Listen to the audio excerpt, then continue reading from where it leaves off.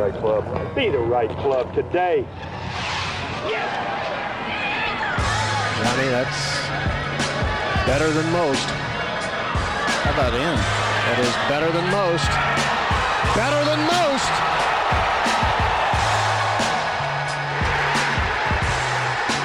Expect anything different? Ladies and gentlemen, welcome back to the No Laying Up podcast. Solly here. We said on our Monday call this week, TC, it's just going to be you and I this week. We're going to do a quick 1 hour recap. Just listen, it's 4th of July weekend. Nobody wants to hear any more golf crap.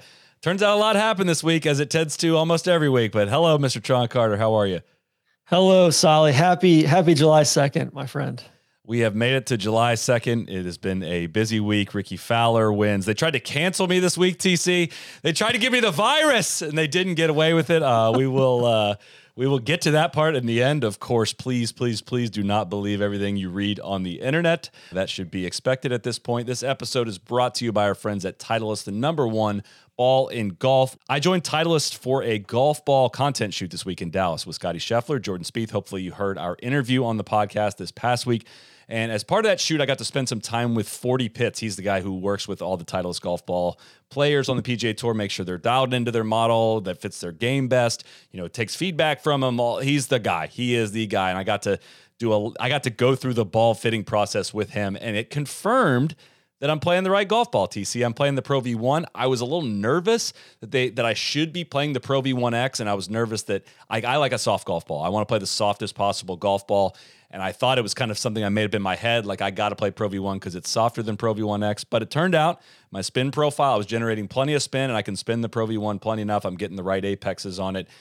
Did all of it, and it was a really great thing to walk away from, saying like, hey, I am playing the right golf ball. I've not gotten in my own way. 40 was signed off on it. I cannot say this enough. Playing a properly fitted golf ball will help you shoot lower scores. So head to Titleist.com to start the fitting process, either with their golf ball selector tool or a free one-on-one video chat with one of their product experts. And also stay tuned for some content from the shoot. We appreciate Titleist including us in the shoot and have greatly enjoyed this aspect of our partnership. And they brought you guys that Scotty and Jordan interview this past week. They did not have to use their time on that, but they did. So thank you to them for that. Well, Solly, from one Pro V1 guy to another, always good having you on the team, man. I'm glad to be here. I'm glad to. I tested out the left dash, tested out the Pro V1X. I watched some other guys do the same thing. It was a very informative process, but I learned a lot about what you're trying to get out of a golf ball and what you should be looking for. So it was helpful. Let me ask you this: what was your big takeaway from the Scotty Spieth conversation and just hanging out with them together?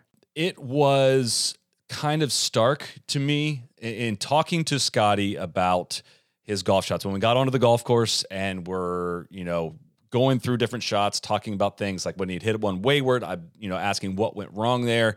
And we kind of got into a conversation about how he approaches things, right? And he didn't really say this in his own words. Like I've kind of interpreted in this way of I would, if I could buy up more Scotty stock right now, I would. And that how little he plays golf swing was interesting. I think we can kind of generalize that or kind of use that phrase a lot. People that I don't know why we're starting with Scotty before we get to Ricky, but we'll get there. No, I think this is interesting. And it's like germane to what, like it was a big content week for us. So we can summarize that too. Yeah. So I walked away from that conversation feeling like Scotty does everything in his power to make sure his feels are right in tournament conditions, right? I feel like I've heard Jordan speak, and maybe it's just contrasting the two. I hear Jordan speak a lot about the specifics of a golf swing, and we all heard that 2019 podcast where he talks about all his feels and all these things and all that, and I feel like he's still working. He's swinging the club really well, but I feel like he's still working towards getting his swing right, whereas Scotty is trying to feel the athletic feels in competition. And I think if I'm looking for a reason behind the consistency that he's had, I got a glimpse into that this past week, and that informed a lot. I think that dude is like it.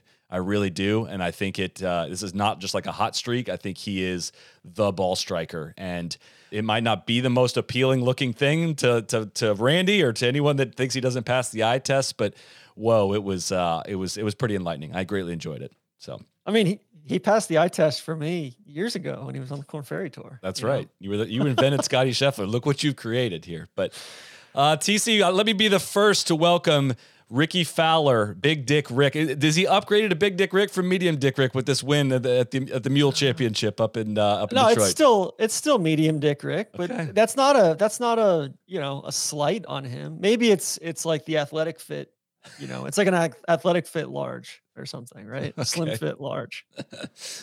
If you measure from the base, maybe, yeah. Maybe.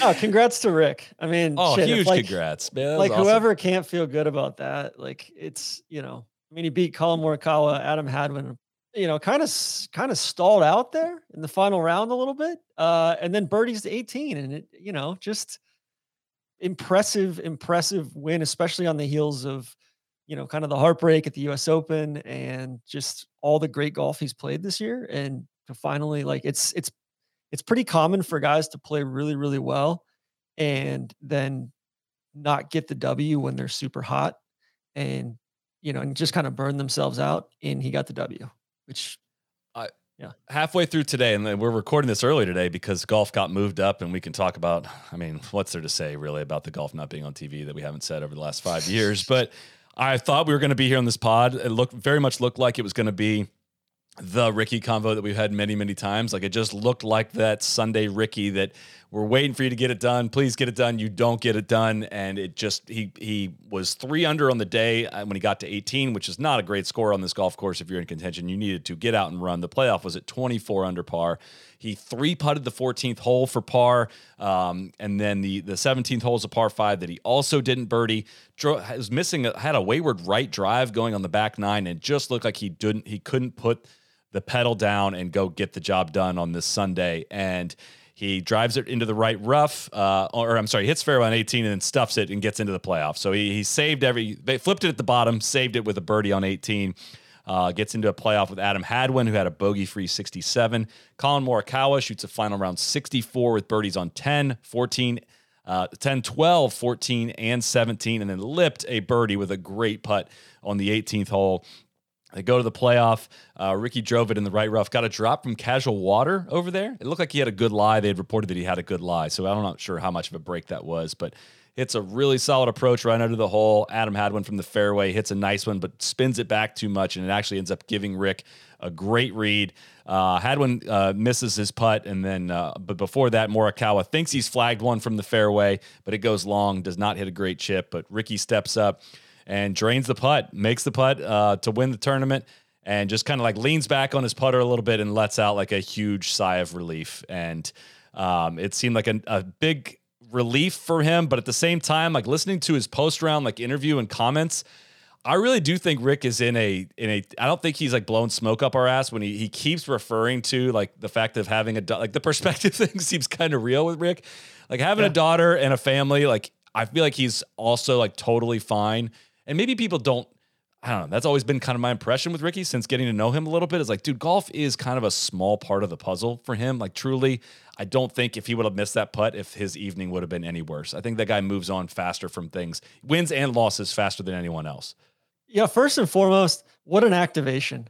Seriously. I mean, Rocket Mortgage. Starting to feel a little scripted. Some of this tour stuff. I'm not going to lie. Yeah, I mean, played well all week too. 67, 65, 64, 68. I low-key love that 18th hole. I think it's such a cool, like the lake or the stream kind of cutting in down the left, and you can go farther down the right, or you can play close to the stream and then, kind of get the angle into the green. It's such an interesting week, like not necessarily in a great way. I mean, 24 under, granted it's a par 72. I thought the course actually played tougher today than the rest of the week for a variety of reasons. But the 14th hole, for instance, like weirdly, a bunch of guys like that kind of defined a bunch of guys' tournaments, like Pendrith. Gosh, who else on 14? Yeah, like Taylor Moore, Ricky bogeyed that on Saturday. It was just like Ludwig made double there, just weirdly, like kind of a 555-yard par 5, and guys really struggle with that. There was more bogeys than you would have anticipated and like less birdies. So I think it's one of those places where there's so much pressure to make birdies on like 9, 10, 11 birdies in a round. And if you're not doing that, you're falling behind. And I think there's something like pretty tough psychologically about that. Yeah, it's a birdie fest tournament. It is. I don't love that part of it, but man, the event it kind of bucks a little bit amongst the mule events. I know Detroit really shows out. Maybe we have a little bit different perspective. We went up there for Tourist Sauce, Michigan, in 2021. Played Detroit Golf Club and got to experience Detroit a little bit. I feel like it's been probably deservingly so at times, a punching bag for amongst people in the media for quite some time. There's obviously some extremely rundown areas of Detroit, but it is on its way back, and a very serious, fun vibe in that city that I think we kind of all felt for the short time that we were there. And man, they show out for this tournament. It has a real strong vibe to it. I don't know if that's just the Ricky effect, but even amongst the rain, I expected to see way less people out there today with the weather the way it was. I mean, that was a downpour going on, and it just seems to work, man. It doesn't have to be it's not a premier golf event. That's totally fine. But for a summer event, that's about as good as you could probably hope for if you're Rocket Mortgage and if you're Detroit. I would have to think. Yeah, about as good as you could hope for, except for having to go to the app to watch. Go to 6 different apps to watch it. But tough scene. At least you can watch it somewhere these days versus Yeah, 5 or 6 years ago, not being able to watch it anywhere. We were told, 5 years ago. I think the final event that this happened, if I remember right, was 2018 RBC, which was Satoshi Katairo won, and I remember this. And it was played early like this, yet they tried to hold you back. You couldn't stream it early, you couldn't stream it live. The app updated live, but you had to wait to watch it on tape delay on CBS later that day. At least there is an option to go to CBS Sports app and CBSSports.com to go watch it. I think Peacock unsubscribed us at our family account at some point this week. I don't know if it was something we said, but I couldn't watch it on Peacock this morning. Didn't feel like signing back up for it. It's a mess. Cock blocked. It's a mess. It's always a mess. It's probably always going to be a mess. I don't know if Yasser's going to save us from this, if this deal somehow goes through, but I don't even fight it anymore. I guess I don't even get upset about it. It's funny to watch it get kind of mainstream today. I'm like, I'm trying to watch Ricky. I mean, what is such another golf for the tour? Even JT was like, oh my God, I got to watch this on the app. I'm like, yeah, dude, this is what everybody's talking about when we talk about the product. It's not about how much money you're making for a T6 finish, right? It's just so predictable. Like I said, I mean, at least they're making the efforts to get it online and you can go seek it out if you want. But man, if you ever want this sport to grow, you're going to need casual fans to be able to tune in and watch live as Ricky goes to win it. And I as much as I've tried to understand that these contracts that everyone refers to, there is a channel that is called the Golf Channel, and it just feels like you should be able to watch the biggest golf event, insert live joke here if you want, but the biggest golf event live in the world going on at the moment, you feel like you should be able to do that on your television. That's not that big of an ask. You should, which is why the U.S. Senior Open is being televised, the biggest golf event in the world. Big contracts. Going back to Ricky, I think just looking at the stats, very, very well balanced week for him. Yep. It's not like he just blew everybody out of the water. He was probably best. He was second in approach play. So iron play, wedge play. Great stuff there, but he was 30th off the tee. He was 14th around the greens. He was 12th in putting. He was 3rd tee to green. He was, just really well-balanced, consistent play overall. But it's kind of one of those courses, and we'll get to Ludwig, but it puts a lot of pressure on weird wedge play, right? From, they're Poa greens. You got to control your spin. You're probably going to have a lot of wedges, on 3, for instance. You're gonna have a lot of wedges from weird distances, 50 to 110 yards, and back pins and pretty undulating greens, and you got to hit a lot of off-speed stuff. And I think it's that's a credit to Ricky. He played good golf this week, not just good golf swing. Well, and I think I posted this on Twitter, and it's I don't know if I've been. A lot of people have been ringing the Ricky train, but I was ringing the Ricky for Ryder Cup train 2 months ago at this point. I mean, I don't think people have fully appreciated how good his golf has been in the entire world of all the golf played, including live, counting all of that. He's 6th in the world in strokes gained so far in 2023, going all the way back. And the only guys he's trailing are the names you will recognize: Scotty, Rahm, Patrick Cantlay, Xander Schauffele, Rory McIlroy. For those curious, Brooks Koepka is 14th on that list. I heard a lot of people saying that I excluded him from the list. No, he just is 14th on this. Taylor Gooch is 40th on this list that I was also accused of removing them from. That is not the case. All golf counting, including live golf, is counted in that. And you've been deleting a lot of stuff. Oh, lately, so much stuff getting deleted today. Just deleting players, deleting live players, deleting all these tweets allegedly. Deleting high noons. We deleted some alcohol at your house last night. Thank you for having us over. But again, referencing this, there was one deleted tweet, which we will discuss, I'm sure, at some point. Please don't believe everything you read on the internet.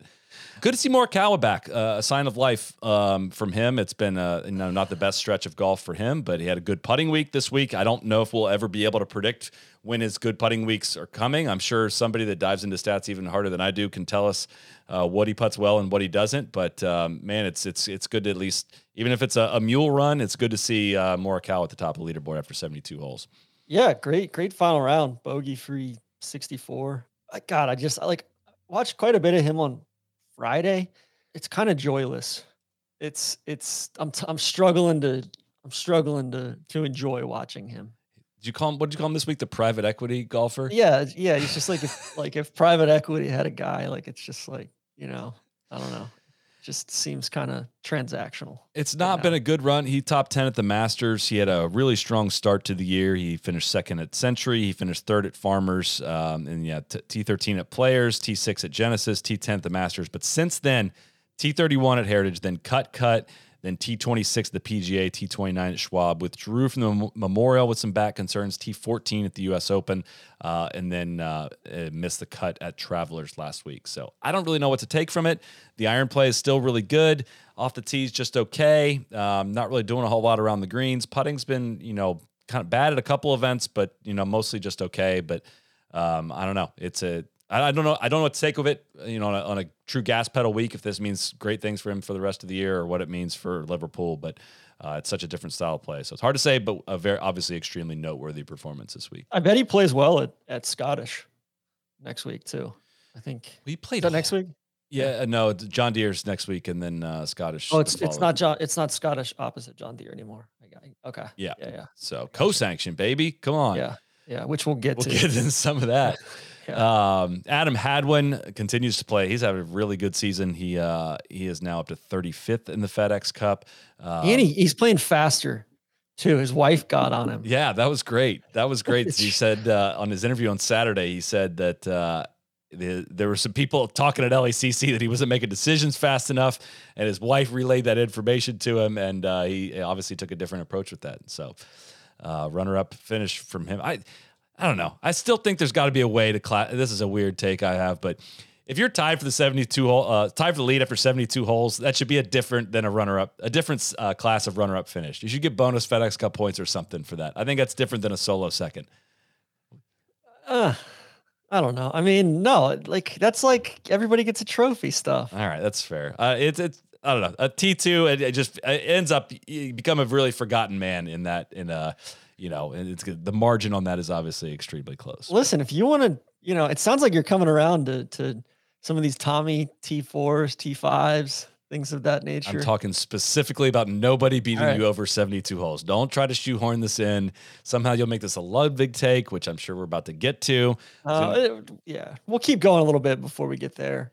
Taylor Moore seemed like he was kind of on his way to, another, he won earlier this year, on his way. Doubles 14. I kind of took him out of the mix. Birdied 3 out of his last 4. Gets in there at T4.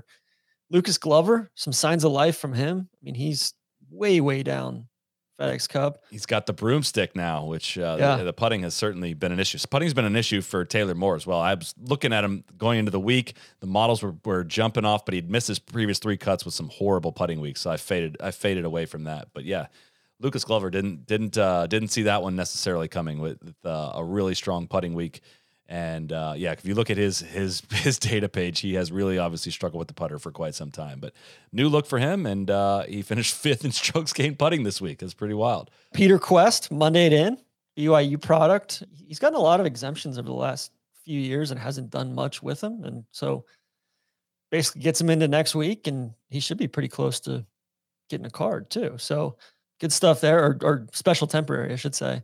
Adam Schenk continues to it's like the summer of Schenk, man. He is on a great mule run. I mean, I had a play on him this week. I thought we had that. He had just a couple steps backward this week, which I think I don't know. He was jumping off the page at me this week, and he continues to show out in these events where you can get out and run. It's the Shawshank redemption. Justin Lauer, former young hitter, once a young hitter, always a young hitter. Solo 8th. He played well. Kind of faded a little bit today. Gosh, what else we got? Peter Malnati, T9 after an 8-hour board meeting on Monday. Which we'll get to a lot of that. He gave a great interview to Adam Schupak with some really, I thought, some of the best insight into the whole process and kind of amalgamated a lot of player feels and how all this has gone down. We'll get to that a little later in the show. Do you want to get to Ludwig? And that's what people are waiting for. People are waiting for. So, no one cares. We don't care. We don't, unless you want to talk about Taylor Pendrith's shirt. Carl Yuan, they faded badly. Taylor Pendrith shot 73 today.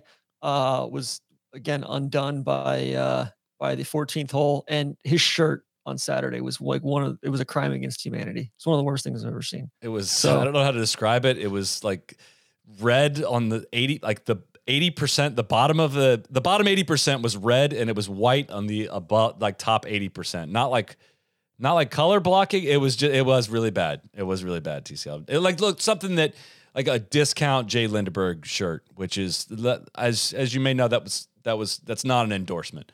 That's well put. They need to be stopped. Dylan Wu also faded as well. So just, kind of just some fighting amongst the mules here. Speaking of fading, will you get to it? We'll get to it. Listen. All right. Ludwig, he finishes. I got to scroll way down here. He finishes T40 after 65, 67. He was like basically hitting every fairway and every green for a while. Led the field in strokes gained off the tee this week. Something was off. Over the weekend. I think something's kind of off in general with the wedges. He's hitting a ton of greens. He's hitting it to like 15 feet though. He had a couple of inopportune 3 putts. There's some things he definitely needs to clean up, I think, but I think everybody's seen like, this is what the ceiling is. There's some seasoning. There's some things that he needs to work on. He probably knows he needs to work on them. And it's one of those things where I doubt he got the chance to show off like some of his mid-iron play and long iron play, which I think is one of the strengths of his game. And some of this wedge play of, forcing wedges into back pins and stepping off stuff and really, kind of playing the off-speed stuff, the Greg Maddux stuff versus the John Smoltz stuff. He's certainly got to get better at that. So I'm encouraged by his chipping. Continues to be pretty good, 18th in chipping. He seems to have figured that out. I think he's kind of shallowed out there. 80th in approach to the green, though. So that's just not going to get it done. He was first in driving for the week, 80th in approach to the green. Putting, lost a few strokes here. Like he lost 1.6 strokes to the field. Couple bad 3 putts. One on 9 to finish up his first round, and then one during the second round. So overall, he played 2 days with Luke Donald. Impressed Luke Donald like crazy. I would think that this type of game as well, like, hey, he's still he's still a little bit raw in certain areas, that this would portend well to match play. And, like he made a double on 14 yesterday. Right. And it's like, hey, like doubles are okay in match play. Yeah. Right. Especially if you're making a shitload of birdies. You're exactly right.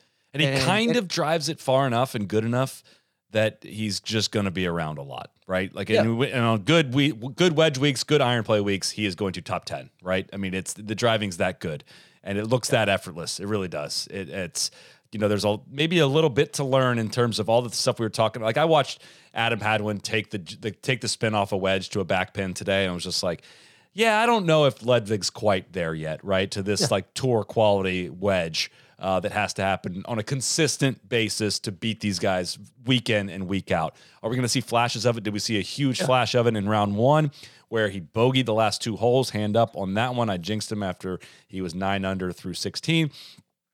He was in second place or third place, I think, after day 1, after shooting 65. We're going to see glimpses of it, but it's both here and Travelers. We've just not seen the same sustained level of golf sprinting through the finish line for 72 holes yet. But I mean, he's a rookie on the We'll PGA get there. Tour. He needs reps. He needs experience. But yeah, I think to your point, the floor is really, really high when you drive the ball like that. And his iron play, which is one of his strengths, hasn't even popped yet. So we'll get there. That's our guy, TC. That's our guy. We're gonna ride with him no matter what. I'm riding this train with you. All right. Since the truce last week, you're not gonna say Ludwig's in asses and things like that at me anymore, because we're both rooting for him.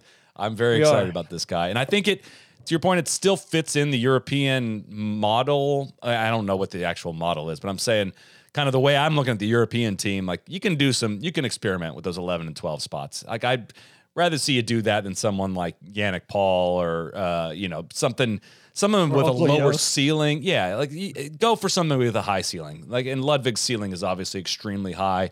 It's probably, and you're investing in the future. And it's not a 1-to-1 comparison to Scotty making the team in 2021, but it's not that dissimilar. Like, what do we think is going to be the situation in 2025? Do we think Ludwig's going to be on the European team? I would certainly guess yes, right? So you'd almost rather be early on these things than late on them. So I'm riding with you on that one. Yeah, it's like KVV slacked is something. He's like, he may not be on the team, but I can guarantee you in like 3 years that it'll look foolish that he wasn't on the team. Yeah. Right. Yep. I mean, he's played in 4 events this year. He's made 4 cuts. Like the worst score he shot was 73. 5 events, 5 cuts now. He made the cut 5, the Palmer, the Valspar, the Canadian Open, Travelers, and this week. So yeah, and I get the sense that he's probably going to be better on hard golf courses than he is on Birdie Fest golf courses too. I think so. So I don't know. I'm higher than ever. Don't back down. I know you're not going to back down. But don't back down now. We're still buying, accumulating stock if possible. Last note I had, JT, another miscut after what looked like a good rebound week at Travelers. A lot of gray in this right now. I don't know if I have a black and white answer other than to say it's obviously not been a good trend for JT, and one week did not absolve him of a tough stretch of play. And the Birdie Fest worked for him really well last week at Travelers, and it did not work for him this week. Obviously, you could cite fatigue here in some way, but a lot of guys are fatigued. I don't know if that's a full-on excuse, but I don't know if there is an excuse. Good field this week. Yeah. Does JT normally play this event? Let's see. Did he play it last year? He did not play this event last year. I think this may have been his first time playing it. I could be. Yes, this looks like his first time playing this event. Yeah. I don't know. Just like we were doing the DraftKings show earlier this week, and I was like, this is a shockingly good field for, leading into July 4th and all that. So Sam Bennett made another cut. I would be remiss if I didn't say that. Beat Ludwig. Do with that what you will. Ludwig had to play with him again today, which certainly, probably cost him a couple strokes. For sure. As well. I would definitely agree with that. So waiting around.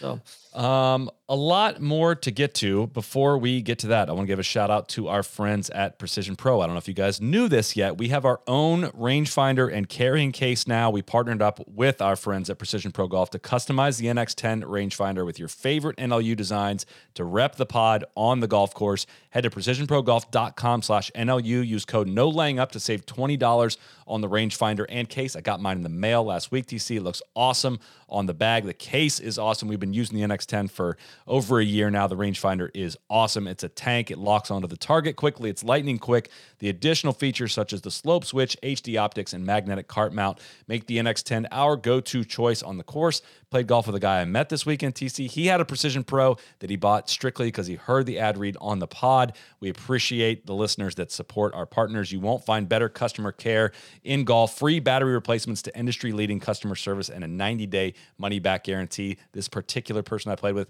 specifically cited this as something that he thought that process was way easier than he thought it would have been. He thought it was just a sales technique. I would appreciate that feedback. There's a reason Precision Pro has been our trusted partner for years. Don't wait. Go to precisionprogolf.com/NLU. Save $20 and get your NLU rangefinder and carrying case with code NOLAYINGUP. All right, TC, just to give people a little preview of all the things we got to talk about, we're going to do cover some of the framework agreement that was released, it feels like a month ago now, earlier this past week. We have some a tranche of documents that were released and leaked through social media this past week we got to cover. As previously mentioned, the Peter Malnati interview, which was a debrief on the board meeting from earlier this week. A lot of players spoke out seemingly against, quote, the media or Eamon Lynch this week on some social media posts, which we'll get to.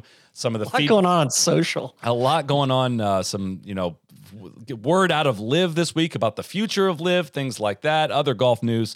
And then, we got some other stuff to wrap up at the end. But first off, framework agreement was released this past week as the PGA Monday. Jeez.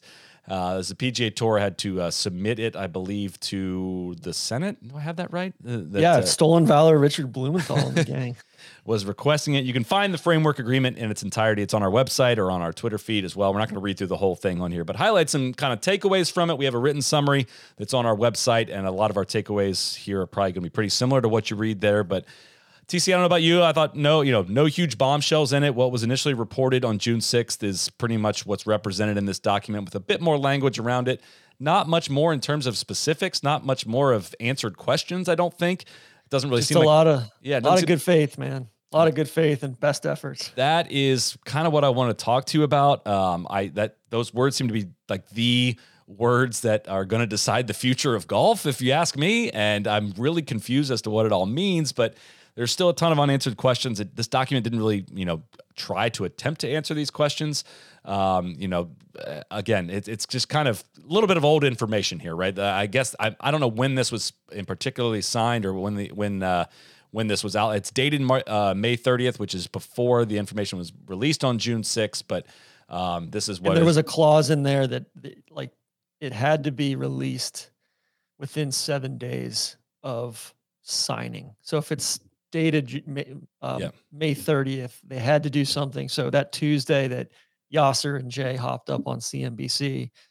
But on the flip side, that was one of the big takeaways for me. It was all right, well, if this whole thing was in the works and moving steadily towards, this tie up, then why did the whole release and messaging around it feel so confused and disorganized and cluttered? Right. Yeah, and I've gone back and forth. I don't have a good answer for how things should have played out in terms of the messaging, right? I mean, listen to Malnati's interview as well. Again, I keep teasing that, but we will get to it. But the players obviously felt blindsided by this. But what would the process have been that would have included these players? How much of a mess it is to get them in the same room and all that. I think maybe it was a fear of a leak, or maybe this was the grand plan of how they were going to announce it, and maybe the tour executives wanted to kind of force the players into this a little bit, which ultimately this kind of announcing this and coming to this agreement before it gets voted on and is discussed with the players kind of does force the hand a little bit, and maybe that was what they wanted to do and are fine to take the bullets. I don't know. That's a lot to we'll work on unpacking some. Yeah, I mean, totally. I think some of that is they're it just seems like a lot of poor got internal communication and external communication, right? And the external stuff, if you've got a week to do this or however long that they've been negotiating this, and I know Jay probably didn't bring the rest of the team in on those negotiations, but why was it labeled a merger to begin with?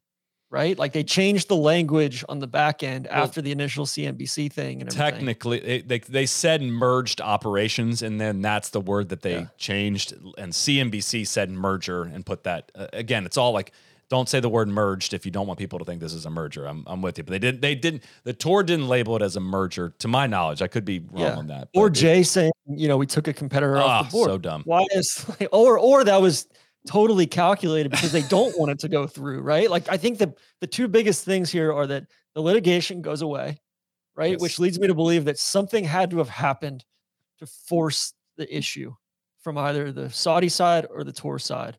The Saudis wanted the validation that came from Jay getting on CNBC, sitting next to Yasser and, normalizing the PIF, right? And normalizing dealings with the Saudis. And the tour gets the litigation to go away, which leads me to believe that they must have felt pretty shitty about their standing the Saudis get the litigation to go away as well, because Yasser, it had been ruled Yasser needs to sit for a deposition, and the appeals were. I think it was a win that the appeal was going to drag out the litigation, and it was maybe force the tour's hand more than the other way around. But there was no way Yasser was ever going to sit for the deposition. Yeah. But the PIF could stand to wait out the tour a lot longer because of the appeal that was won to determine that at a later date. That's my, again, I hesitate to even venture into these waters because I'm obviously not a lawyer, but that's how I would understand it. But they've got till December 31st, 2023 to come to some sort of understanding about, to move this thing forward, or else it just evaporates and they go their separate ways. But the litigation is done completely. Litigation's done and cannot be picked up. And again, as I understand it, cannot be picked up post December 31st, 2023. That Correct. Part is done completely and cannot be picked up. It is dismissed with prejudice. Now, within the agreement, there is a agreement to not solicit any other players until the end of this year, basically. And I think there's language around the fact that they can extend that. They can come to an agreement to extend that. Again, that's assuming that they want this deal to go through. I can't foresee. I mean, we can get into this. I can't foresee a situation where the deal not going through is good for the PGA Tour. I can see how that would be very good for LIV. I can see how it not going through could mean that LIV exists in 2024. I don't know. Again, I haven't gained this out fully, or I can't get there all the way of like, dude, if I'm the Saudis, it depends on it all goes back to what you want. It is, but it all goes back to what they actually want. Like, do they actually want LIV to be the future of golf, right? If the deal doesn't go through, do Rory and those guys just finally go to LIV? Like, I don't know what you do if you're the tour. You have an unsustainable model. You've like opened up all this stuff. Like, I wouldn't want to re-sign back up for that. Do you go start your own tour at that point? Pro golf might be truly fucked if this deal doesn't go through. And I feel like the Saudis, I don't know, the more I think about it, I feel like they're in a strong position, but it all comes back to, again, what they actually want out of this. But either way, they got part of a lot of what they wanted up front. That's right. But that's what makes me, is hopeful the word? I don't even know if hopeful. I think hopeful is the word that the deal goes through. Like, I don't know if I want to be a part of like putting the pieces back together if golf gets totally blown up. But that's the stuff that like makes, if the Saudis just want to beat the PGA Tour for some reason, then I can see them wanting this deal to fall apart. But if they actually want to get the business relationships out of this and to be a part of a tour that's been around for a long time, that has a legacy, that has access to Fortune 500 CEOs, then they'll also want this deal to go through. It's been a war to get to that. I just don't know what the Saudis get out of. I get what they got out of the fight that they've put in the litigation. Like, they've gotten this seat at the table. I don't know what continuing that works for them. I really don't. I mean, gaming that out though, if they continue to go down the adversarial path and this doesn't work out beyond December 31st, 2023, then like you said, the tour's in a shitty spot. Sponsors are pissed, players are pissed. They're left holding the bag. You've got an unsustainable model, and LIV just doubles down and says, you know what, we don't even need the tour. We can dominate golf on our own, which, that's another, outcome that could be beneficial to them as well. Even more profitable down the line too. So that's where it gets back to the framework agreement. Again, there's many different ways we could go with this. The document includes some language about establishing a fair and objective process for any players who desire to reapply for membership with the PGA Tour or the DP World Tour following the completion of the 2023 season, consistent with each tour's disciplinary policies. Pretty much what we expected in there, with no details as to how that's actually going to happen. There's going to be a communications committee put together basically to determine that, I think. And that's where, again, they are very, very, very vague on the details, because figuring that out is where like all of this will finally start to make sense. And that's going to be hell working through that. And there's going to be a lot of pissed off people no matter what happens. And like, how do you discipline, and you can't have players on those, because it says players can't adjudicate penalties amongst their peers in like the PGA Tour bylaws. It has to be the commissioner and other tour members. Yeah. So it's interesting to think of this, this for-profit entity, PGA Tour Enterprises, all these penalties or decisions flowing down to that. Mm-hmm. So there's an OWGR note in there, which feel like adds to the confusion for me, but says the parties will cooperate in good faith and use best efforts to secure OWGR recognition for live events and players under OWGR's criteria for considering live's pending application. Again, this is the first mention that we've had of using in good faith, of making sure that live gets OWGR points. Again, adding to my confusion here is the fact that Live's assets are being contributed to this NewCo, whatever this company is, are being contributed to that, which is controlled by the PGA Tour, and the future decision of Live will be decided on by the board that is controlled by the PGA Tour. And the commissioner himself, Jay Monahan, had said, I don't see them running concurrently in the future. I don't see that situation. So I don't really know what this applies to, or if this is just a kind of a make do for Live of some kind to take this back to your players to kind of save face a little bit. I can't make sense of this. Can you? Not really. I mean, it's kind of like that's the safe face for Yasser and for them of like, hey, we're contributing something. It's basically the rights to these players at this point, right? And then I guess the players, that was what the money was for, right? Yeah. And and then Patrick Reed and others who head over heels in love with Live, like, man, I'm sorry. Well, and that's why I keep coming back to, like, are we reunifying the game here, or did we just drop litigation? Like, that's where I still struggle to get to. And this next part adds a little bit more clarity, maybe not a whole lot more, but a little bit more of emphasis to say NewCo will undertake a full and objective empirical data-driven evaluation of Live and its prospects and potential, and will make a good faith assessment of the benefits of team golf in general. And PIF, the PGA Tour, and the DP World Tour will work together in an effort to determine how best to integrate team golf into PGA Tour and DP World Tour events going forward. So again, if I'm reading this, a data-driven evaluation of Live, the league that took $2 billion to start up, had in their own filing said virtually no revenue, have had their television ratings be so low that they don't register on Nielsen, and they've stopped reporting them. Who is playing golf on the CW on tape delay for their international events as well. I don't, again, if I'm just reading off of this, if I'm reading a data-driven evaluation that Yasser's signed on to this, right? Data-driven evaluation of Live, I'm struggling to see how once they complete that evaluation, same as we said when this went down, I'm struggling to see how they're like, oh, yeah, look at the data here. Like, this is where we're going to continue this on. Because then you open up so many more questions of like, where does the talent for Live come from, right? Is there solicitation from Live to bring talent from the PGA Tour over to Live? Otherwise, they're already kind of have an old demographic of players there. How do they continue to replace them? The only talent they were able to recruit there was due to the billions of dollars that were spent when the business model didn't matter.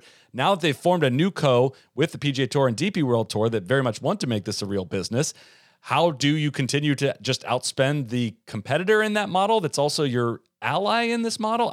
That's where I cannot fathom when we get to this next part that Live is going to continue on, what that looks like and why.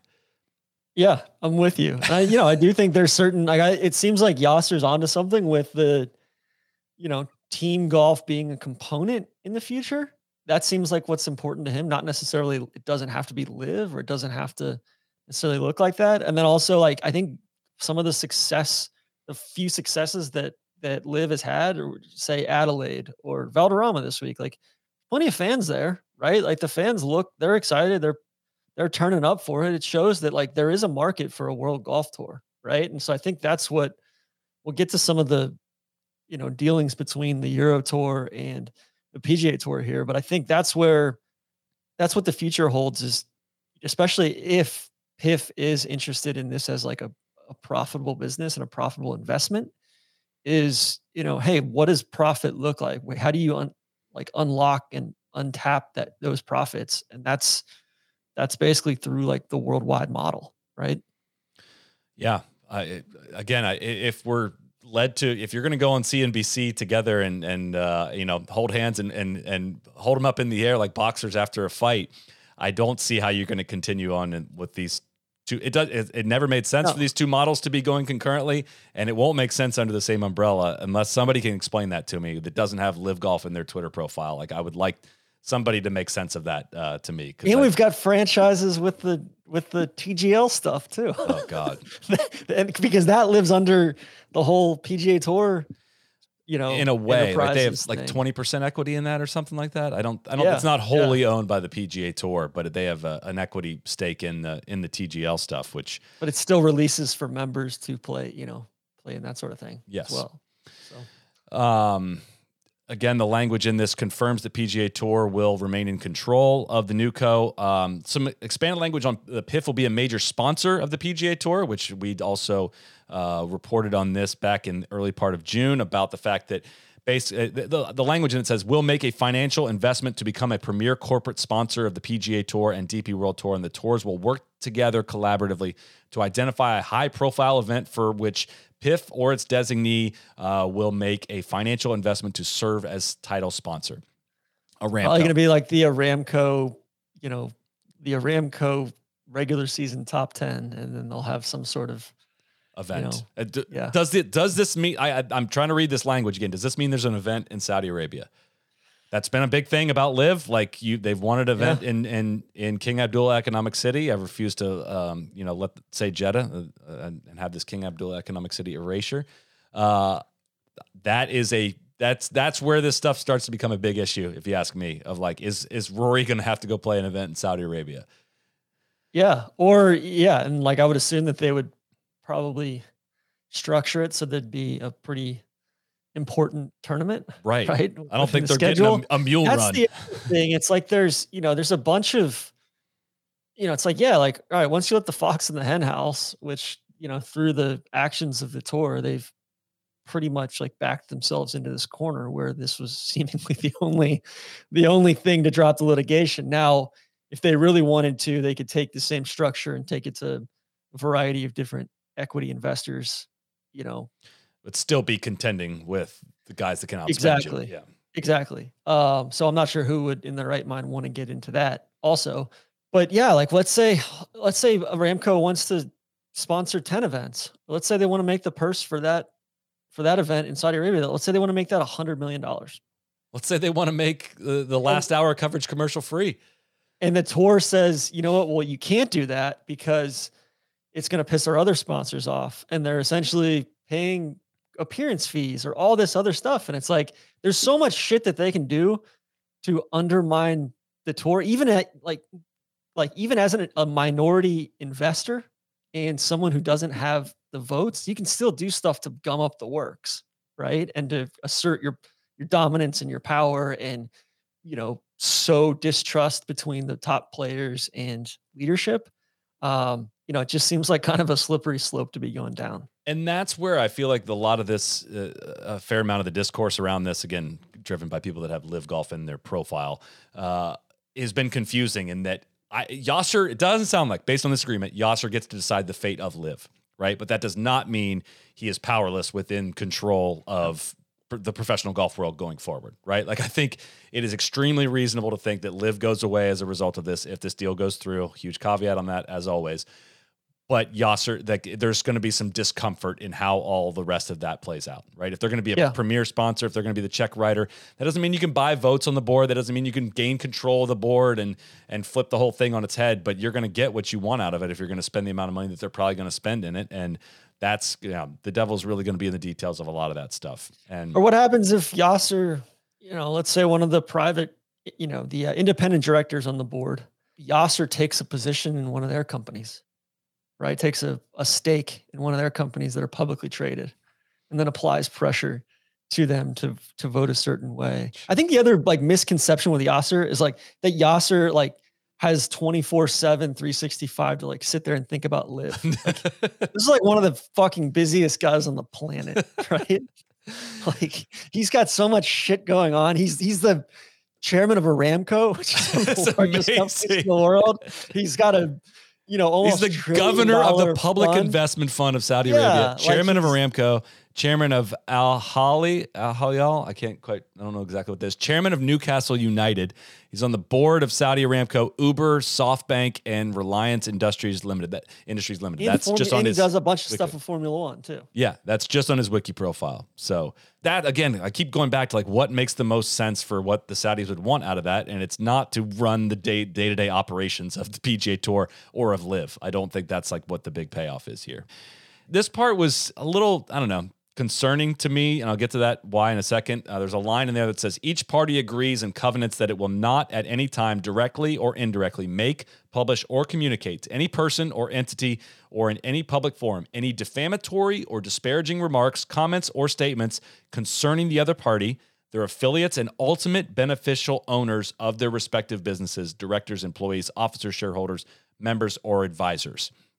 Which, again, if you basically a non-disparagement clause of like, hey, you tell me, am I reading this right? I have said a big reason why I've been against LIV, apart from the competitive aspect of it, like fucking up the entire competitive aspect of professional golf was the main reason. But another part is like watching dudes like silence get bought on looking the other way and basically apologizing for the Saudis through money has been a huge problem for me, right? And if like Max Homa and JT and Rory have to like now have their silence bought, if they're no longer allowed to say critical things about the Saudis because they're getting money from them in this way, if their words are bought, again, I've used the Lewis Hamilton example a lot of saying like, hey, when he goes and races in Saudi Arabia, he says he speaks out against their human rights. He said we shouldn't be racing here.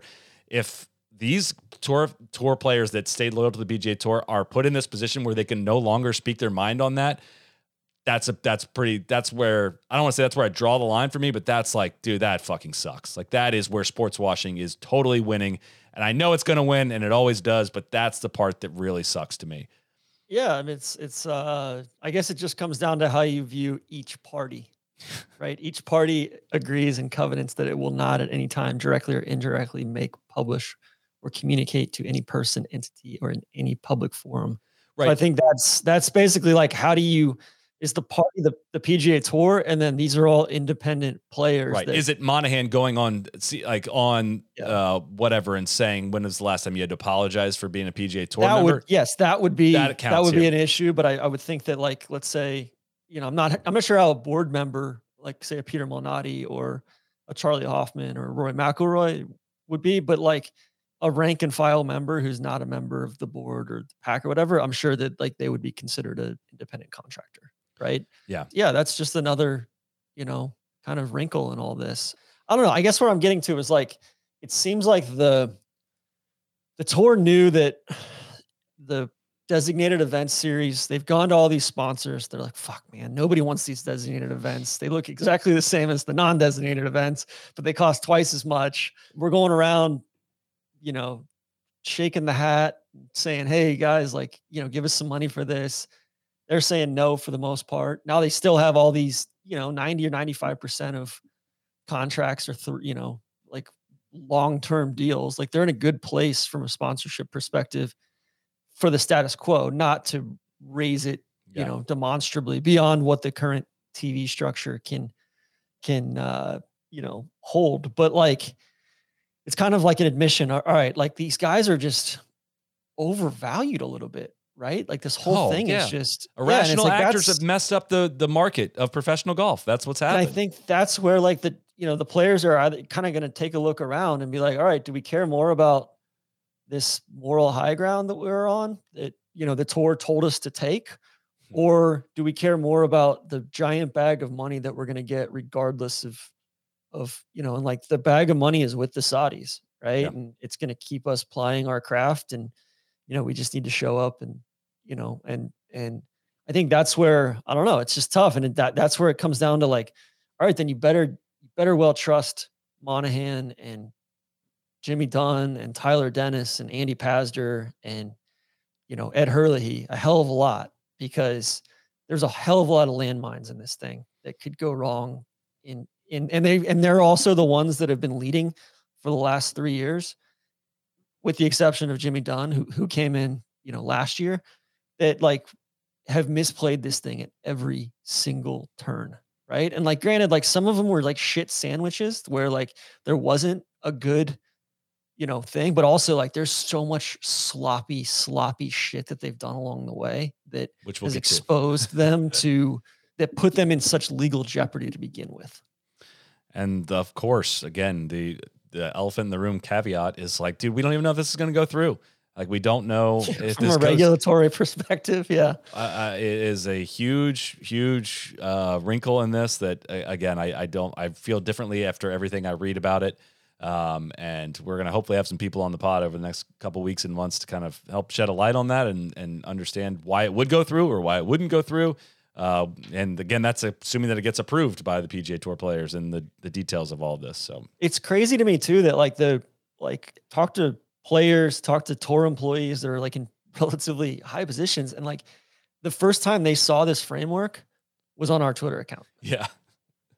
Which is like, what the fuck are you guys doing? Like, you're like so distrust with the initial thing, which I get. If that's how it had to be, that's how it had to be. But if this thing's getting leaked and going out there, then you might as well send it to your membership, or at least the people who are dealing with the membership. Yeah. Right. It does seem like currently the whole decentralized aspect of the PGA Tour means they have no control over leaks in any way. Like, if there's any communication of any kind to any player or anyone involved, like it finds its way to the media. Like, it just does relatively quick, to be honest. And so I think that probably drove a lot of the decision to just like blurt it out on CNBC in kind of a rushed format. Was like, dude, there's be no controlling this in any way. Yeah. If anyone was even got a hint of this, it goes a quick phone call to someone that they trust to be like, you won't believe this, what they're talking about right now. Boom, it's out there, and then the cat's out of the bag, and it's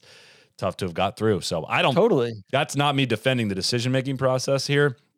It's just, again, it's choosing between a bunch of bad options that I don't think we could ever fully understand what all the bad options were, and what the best option was. And like, I get it on the front end of like that initial thing. And it's very, very clear from these documents that this was Herlihy and Dunn going and doing this. And then Monahan came in to like rubber stamp the deal. Yeah. Like that's that. And now Monahan, like there's no clarity on whether he's coming back or not, on his role in any of this moving forward as well, like whether he even wants to return. So, that's just great. Like, nobody has any information.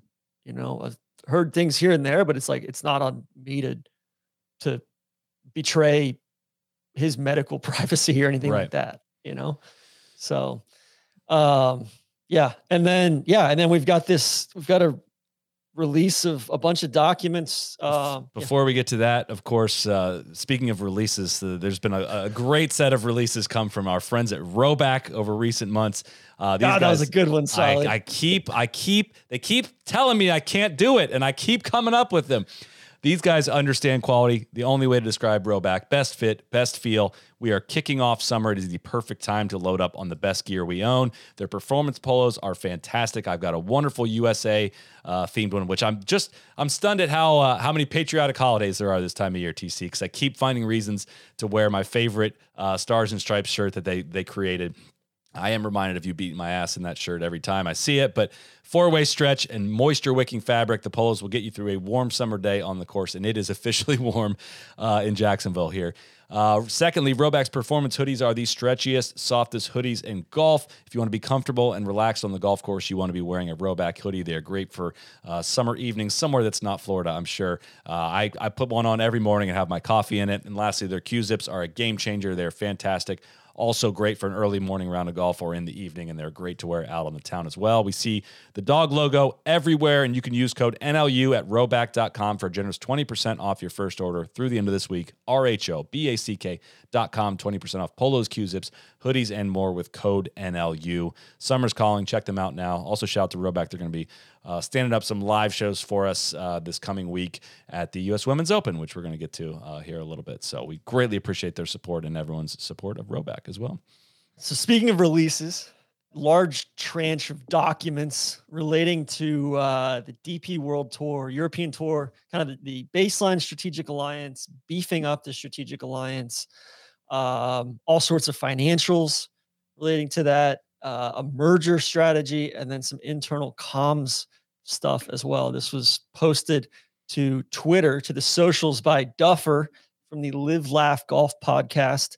And from what I can tell, are authentic. The Guardian also reporting on the DP World Tour financials at this point that were posted, as well as some what looks like internal thought exercises from the tour as far as messaging around things. So this is all mostly from June 22nd last year.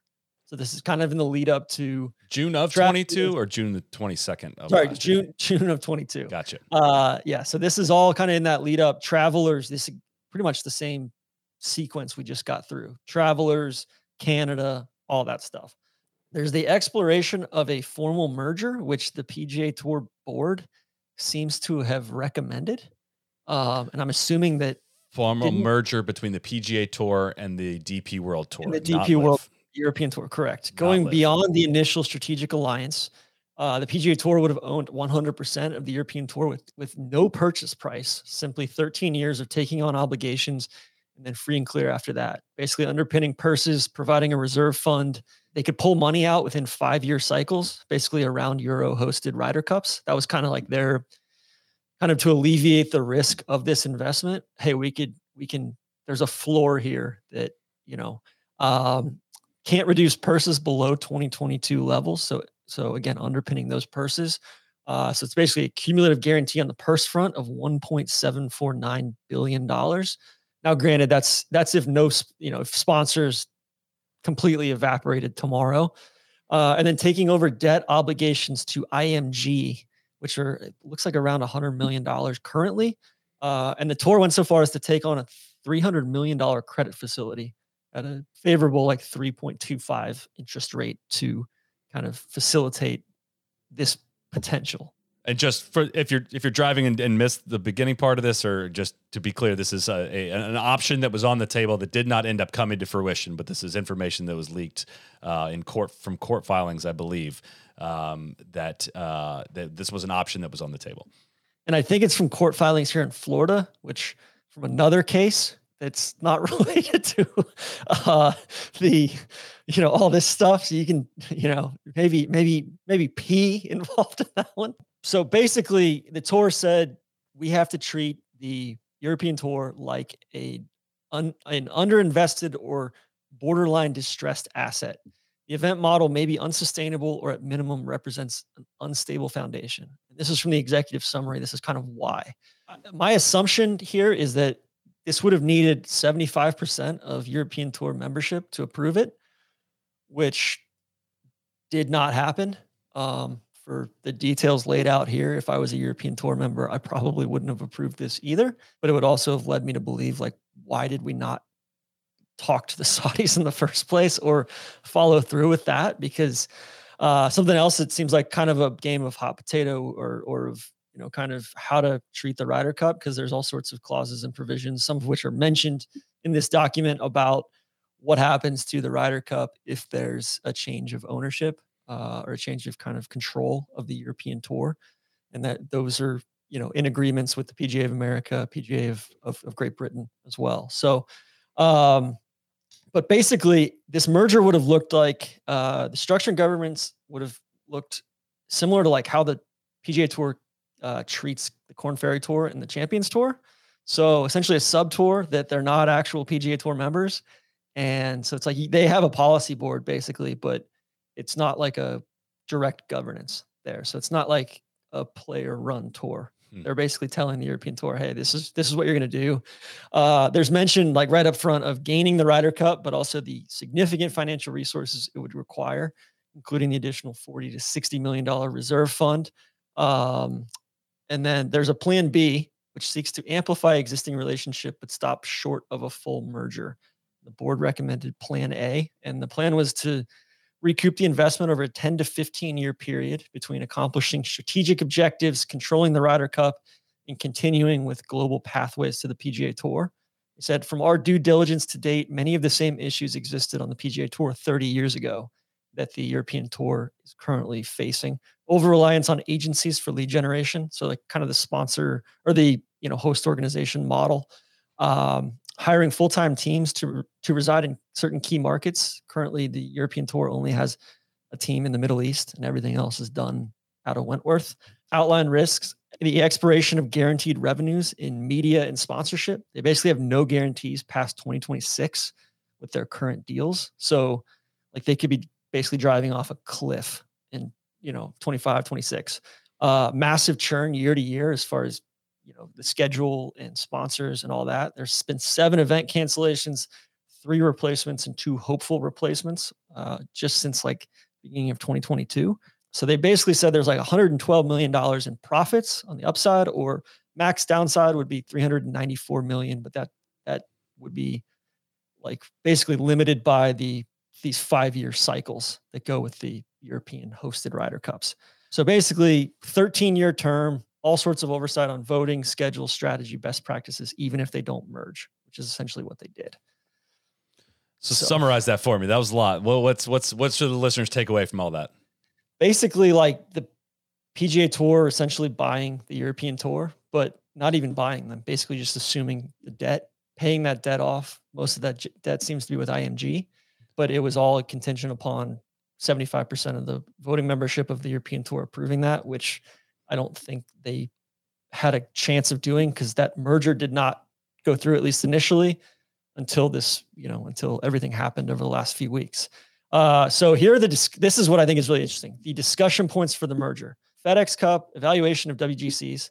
It would have replaced the Rocket Mortgage and John Deere Classic or other similar events with the Irish Open and Scottish Open leading into the Open Championship. So a 3-week kind of European swing, which would Irish be sick. Swing, right? And then they would give another look to WGCs as a pathway for Euro Tour members. So they would do 5 elite events in the fall, branded as international series, basically limited field events. This is what was kind of rumored, last year. Like there were some rumblings of this coming through. Basically limited field events for the top finishers in the FedEx Cup, like the top 60 players, essentially guaranteed paydays, large bonus pool. Would be blocks of events prior to Thanksgiving week, would include BMW PGA, which both tours fully intended to host at Wentworth moving forward. 2 events in Asia and 1 or 2 Middle East events with the option to add another Europe event and have only 1 Middle East event. Each event in the series would feature total comp of $12 million. So essentially that sounds like Zozo, CJ Cup, maybe it's the DP World Tour Championship or whatever, all those kind of rolling into this sub series. The European Tour would then be held from mid-December to August and consist of approximately 25 events. Subject to further due diligence, board approval, we will recommend that the PGA Tour underwrite these 25 events with a minimum purse of $3 million each. Traditional cadence and locations: South Africa, then to Asia, Oceania, then to traditional European markets to close out the season. Goal of consolidation is a combined global professional men's golf tour consisting of the following key elements. PGA Tour FedEx Cup season will be the focus for the world's best, including Europeans. Will continue as a true meritocracy with no appearance fees paid. Competition is fierce each week for large purses plus bonus pool, January to August. International series, like we just talked about. So that's the top 60. And then KFT and PGA Tour members who do not qualify for the international series will qualify for the fall series, which is 12 events, no less than 12 events, no more than 6 stateside, 4 blocks of 3 events, acknowledging weather constraints, rotating between continents and finishing in either USA or Europe, rotating, competing for positioning and access into next year's FedEx Cup. They would incorporate FedEx and DP World into these. And then, so basically their goal was to try to move FedEx Cup qualifiers from top 125 to top 100. They would be exempt for the following year. And then they would have a minimum of 40 spots for European Tour members in the Irish and Scottish Open, with the goal to bring that eventually to 50 or 60. So TC, I'm driving in my car here and I'm saying, hey, this merger didn't go through. This is why is this important? So basically, it said only the top 3 to 5 European Tour members would be guaranteed full FedEx Cup season exemption for the following year. And they would slot in basically after the top 100 in the FedEx Cup from the previous year.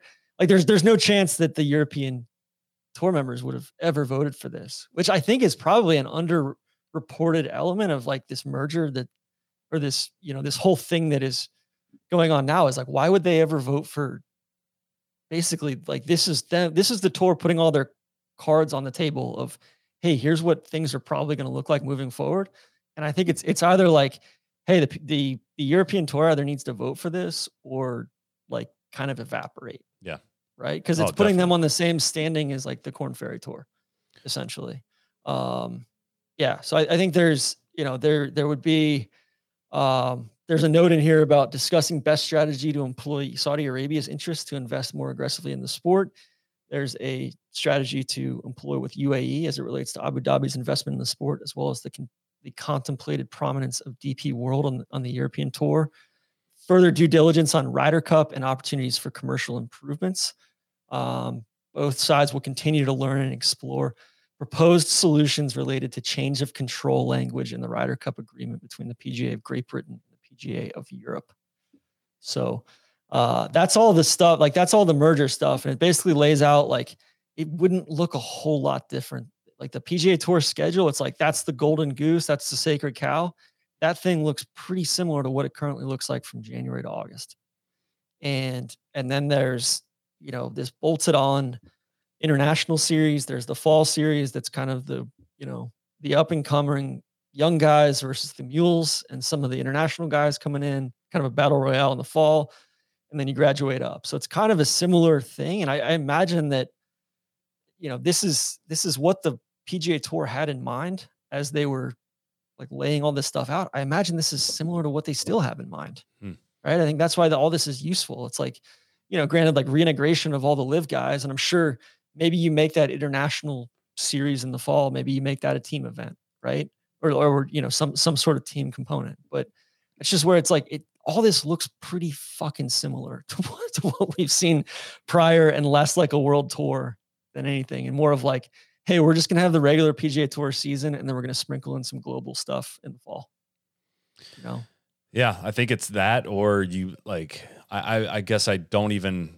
The hardest thing to picture is like blowing up everything, blowing up the history of a lot of these events, blowing up the sponsor contracts, blowing up the TV contracts that are driving all the revenue of the PGA Tour. Yep. Unless you want to make the Saudis the sugar daddy of it all, like how do you unwinding some of this stuff is like a risky thing. Like there's no promise that you're going to be able to piece it back together, right? And I guess that's just the tax that the Saudis are paying to be part of the ecosystem is they're going to get a lot less for their per dollar on a dollar for dollar basis than say FedEx or Comcast or a designated sponsor like a BMW, or RBC, I suppose. Cause like, they're paying for a designated event. They're paying what, 30, 35, 28 to $35 million, I think. And, I assume the Saudis are going to be paying upwards of several billion investment into the new co, plus the money, plus the sponsor money that's going straight to the 501c6 in the competitive side, right? That's the thing that I think a lot of listeners can probably be a little confused on is the $2 billion. The number that's been thrown around a lot is that $2 billion. It could be, I have no idea what it's going to be, but let's say it's $2 billion. It's been used for a lot of examples, is going in as an investment into the new co, like the private equity fund essentially of professional golf / PGA Tour / DP World Tour / PIF. Plus, on top of this, there is a sponsorship element of actual tour events and top tens and whatever you want to call it, like PIF risk reward challenges, which can mean a lot of things.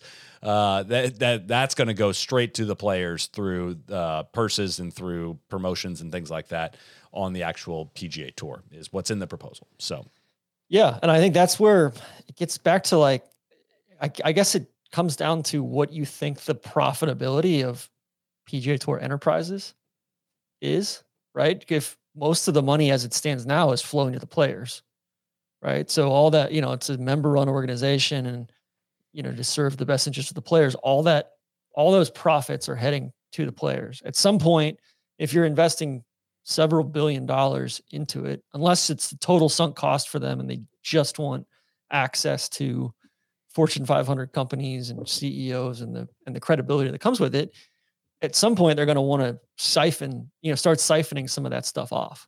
Yeah. Right.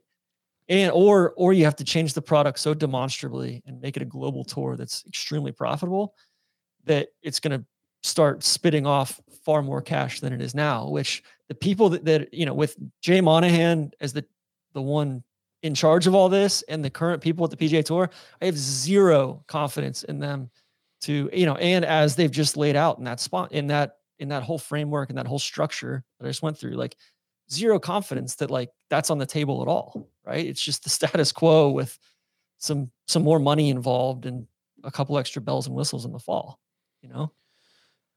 Yeah. It's a lot. Yeah. We shall see. I struggle. I can't predict what's going to happen in the next coming weeks, much less that far down the line. But and then there's some scripted stuff in here too, like suggested script and talking points. If Tiger were to address the membership in Hartford at the Travelers last summer, which was rumored at one point that he was going to go up there.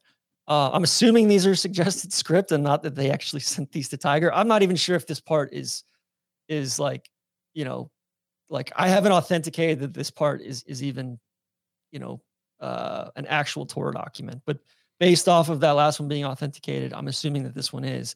There's also a suggested script for board members Randall Stevenson, Mark Flaherty, and Vic Ganzi for emails to the membership that are basically trying to get them to support the Strategic Alliance and more specifically the co-sanctioned event in Scotland, the Genesis Scottish Open. And it's like quaint to think of that now as like a hot button topic of like, oh yeah, like, man, fuck this. Like we're going to sponsor this and all the, these 40 European tour players get in. So like one of the quotes, without our investment, the Saudis will have their pick of European tournaments to invest money in, which they've done in droves in the past. For instance, a financially insolvent European tour would provide 10 events to be picked off quickly by the Saudis and instantly if they're in business. And then I appreciate the way Ed has framed our decision. Those are a couple of the quotes from those emails. Some of the stuff points provided to the board members, you're saying, from the tour. Yeah. And then, like some of the ones are from like the Tiger Monahan one's hilarious, but it's kind of a window into assuming that this is accurate. It's a window into the PGA Tour's internal communications to their stakeholders and to just their internal psyche, I guess. So, yeah, I don't have enough experience in this part of the world to know how common a lot of this stuff is. And again, if you're an exec in one of these companies, you have to work always under. That's what my old job. We worked under the assumption that everything you ever sent or everything you ever put in writing might be read aloud in a courtroom. If something goes awry or anything you put in your files and when I worked in auditing was like, this could be read out in a courtroom if things go wrong here. So just always think about that. And this is an example. There's a lot of examples of some stuff that's going to come out that you just don't want out in the public, but it's part of doing a job. But that's, they have to sit there and take a lot of flack for it no matter what. Totally. So, Peter Malnati, who was a guest on this podcast after changing his vote on the approval on the designated event model, thought spoke very clearly and rationally about that, gave a great interview. Credit to Adam Schupak at Golf Week from the reaction of the 5-hour-long, I believe, board meeting that took place up in Detroit on Tuesday. I'm going to read some of Malnati's quotes and we can react to some of it. He said, I never wanted this deal to happen, but now that we're apparently in a position where it was needed for some reason, I want to see the PGA Tour succeed, and there are smart people that are telling me that this deal is going to set up the PGA Tour for long-term success. It's still a hard pill to swallow because, like, I never turned down an offer from LIV and never had an offer. They never had any interest in me, and that's perfectly understandable. I'm the 250th ranked player in the world. But even hypothetically, had LIV made me a significant offer, it was never on the table for me to accept that offer because I didn't want to be associated with the Saudis and the PIF. I never would have accepted an offer there. And people have said, well, everyone has a number. I didn't have a number. So the fact that unbeknownst to any of us, that choice was potentially made for us, that we're going to partner with PIF, that was really hard to swallow for sure. I feel like that kind of bottom line's how probably a lot of people feel on this, right? Of, look, I didn't want this. I'm being told this is probably our best option. This is hard because it's getting forced upon me now, but I don't see a better option for looking into this. It's my kind of read on that initial paragraph. That, I mean, we can keep going on some of this, but that kind of bottom lines it for me right there. Yeah. I'm sure a lot of guys feel that way. Yeah. And, like that whole change in under a year. Yeah. Too. So he continues on. He says, so your question was, do I want this deal to happen? I think ultimately now I'm in a place where I'm going to say, yes, I think I understand it more. I think I want the deal to happen because I think it's long-term what's best for the PGA Tour. I don't think it's much of a merger. I don't think we're going to be controlled by LIV. In fact, that's one of the principal elements that the board is going to ensure if we go forward, that there will be protections in the agreement that PIF can never be anything more than a minority investor in what we do. With those safeguards in place, I think, yes, I want to see a good deal done for the PGA Tour and its members. And if you're just getting caught up on this, Peter Malnati is one of the 5 player directors on the board. He is an elected policy on the policy board, elected person to kind of, I believe he would even say this, to represent the mules on the PGA Tour. But he is a decision. Actually, he said it in this. He's like, my job is to represent the bottom half of the PGA Tour. So he is a key voice in all of this. Is the reason why Adam. So it's Cantlay, Hoffman, Malnati, Rory, and Webb Simpson at the moment, and then you've got the 5 independent directors: Ed Hurley, Jimmy Dunn, Mark Flaherty, Mary Meeker, and Big Randall Stevenson. And then you've got what I believe is a non-voting member, correct, in John Lindert from the PGA of America. So, yes, 10 votes on that. Continuing on a little bit, he said, one thing that is very clear is that PGA Tour players feel betrayed and feel like they don't have ownership or control of the tour that they should for a member-owned organization. That was extremely clear, and both sides understand that. The player directors in the room and the tour itself and the independent directors on the board. That is very well understood right now, and I felt like there was some genuine contrition on the part of the tour. Like they understand that the players feel like they've been betrayed, let down, and in a position where they have absolutely no control of an organization that was supposedly their own. So that was the first thing. There wasn't a mood in the boardroom like we're going to shove this down your throat. There was very much a mood of we put you all in a bad spot. We've made a unilateral decision that affects every single member and employee of the PGA Tour, and we realized that no one feels like they had any say or control in any of it. So that was kind of the starting place. How can we move forward from here? What can we do? I thought that was a good start. That sounds like a major governance issue to me.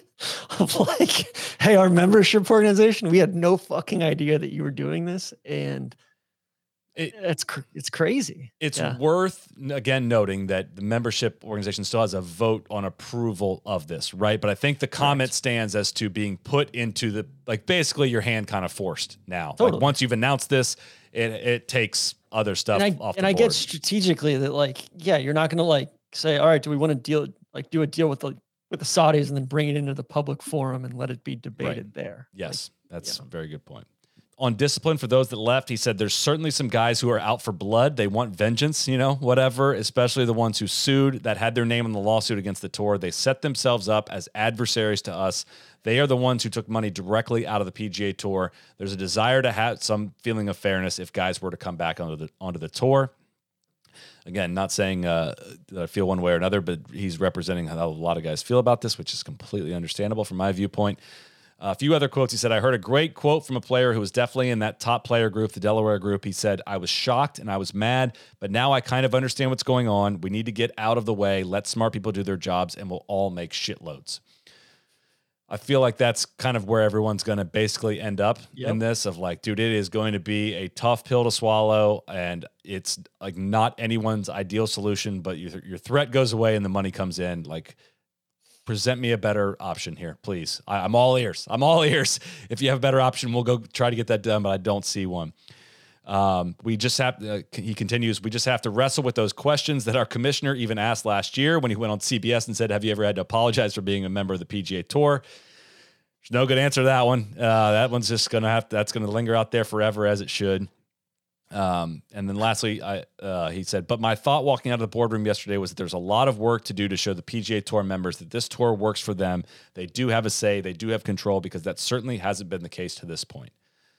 So I suggest that everyone go read the whole thing. I summarized it as best I could, but there's a lot more to it. So, yeah, I just don't understand, after the last 2 or 3 years, and even if Jay's not the one even doing this deal, right? He's just signing off on it. He's also not good at communicating this stuff publicly. It's what is he good at, right? The players are pissed. They're fucking livid at the internal comms and not feeling like they have a say in their own organization. I guess he's really good at keeping sponsors on board. I'll give him that, right? That seems to be his bread and butter. But at some point, we need a visionary here. We need somebody to basically marry up hey, this is what the PGA Tours looked like in the past.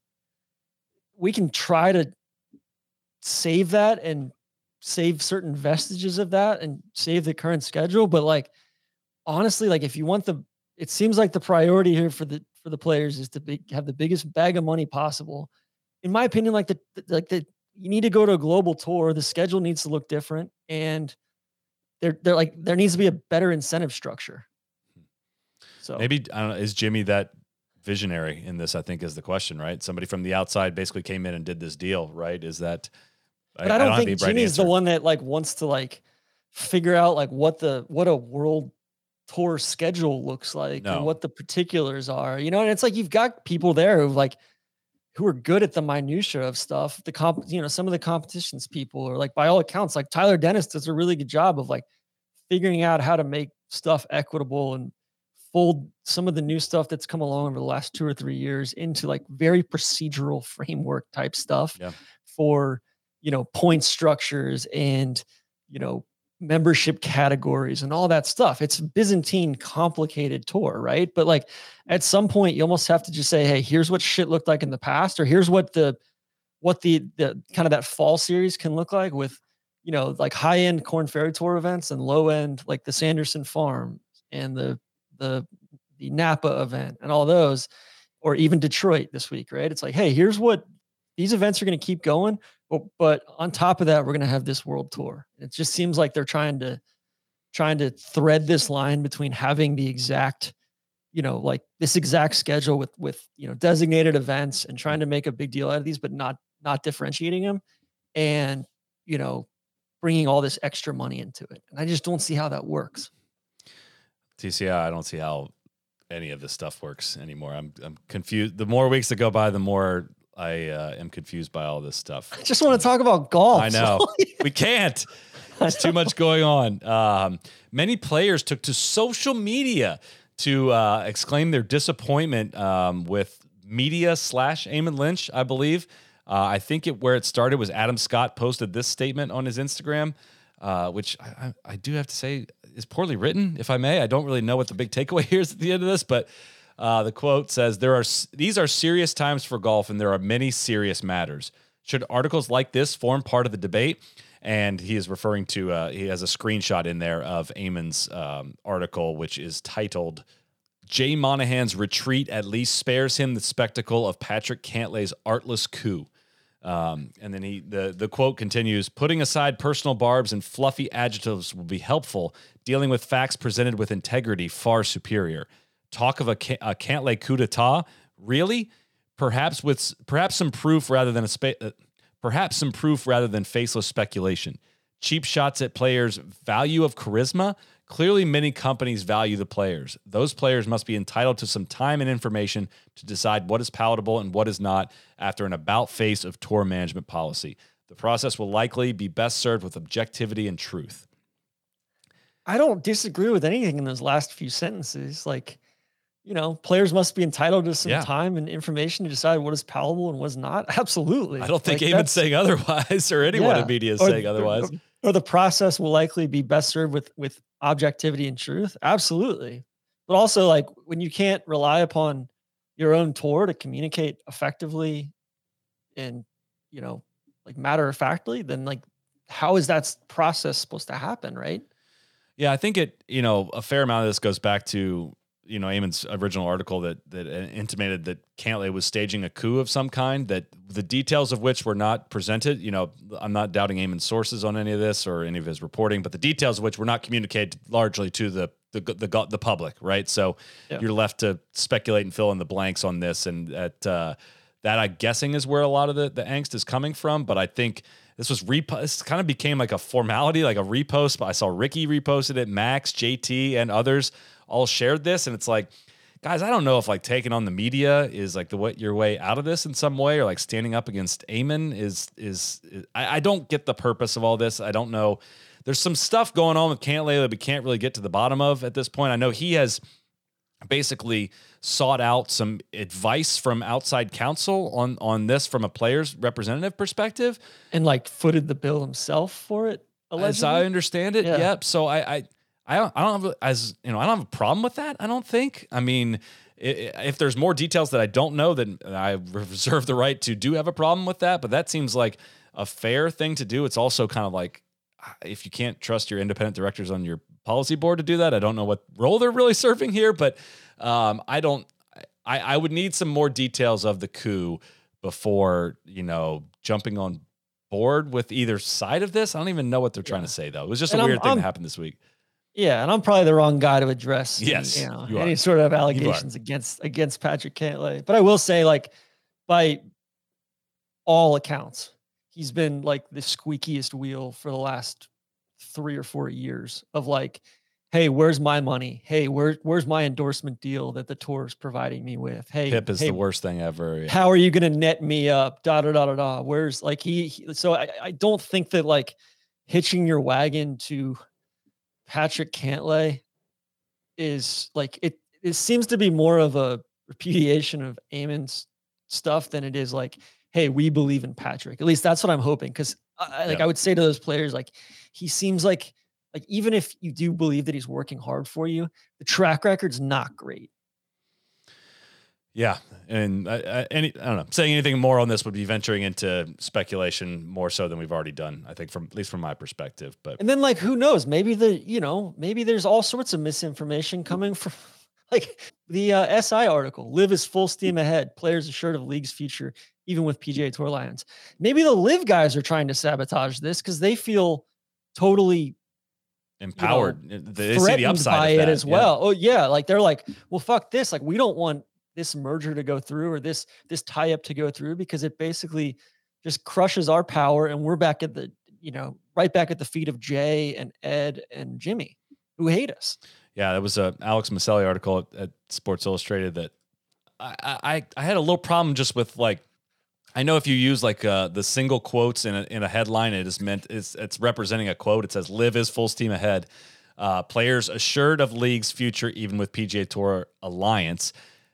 A lot of people just read headlines, man. A lot of people just read headlines, and you can read that and say like, "Oh, okay, Live is continuing on."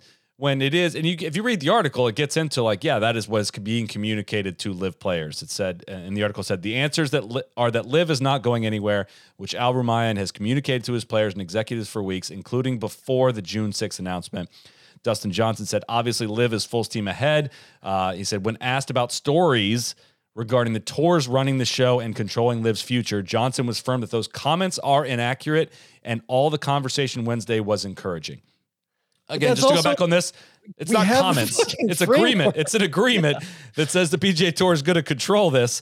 I don't know what he's referred to as comments and that being inaccurate because that's what's in the agreement. I mean, otherwise, Yasser is basically, HE is basically, telegraphing his,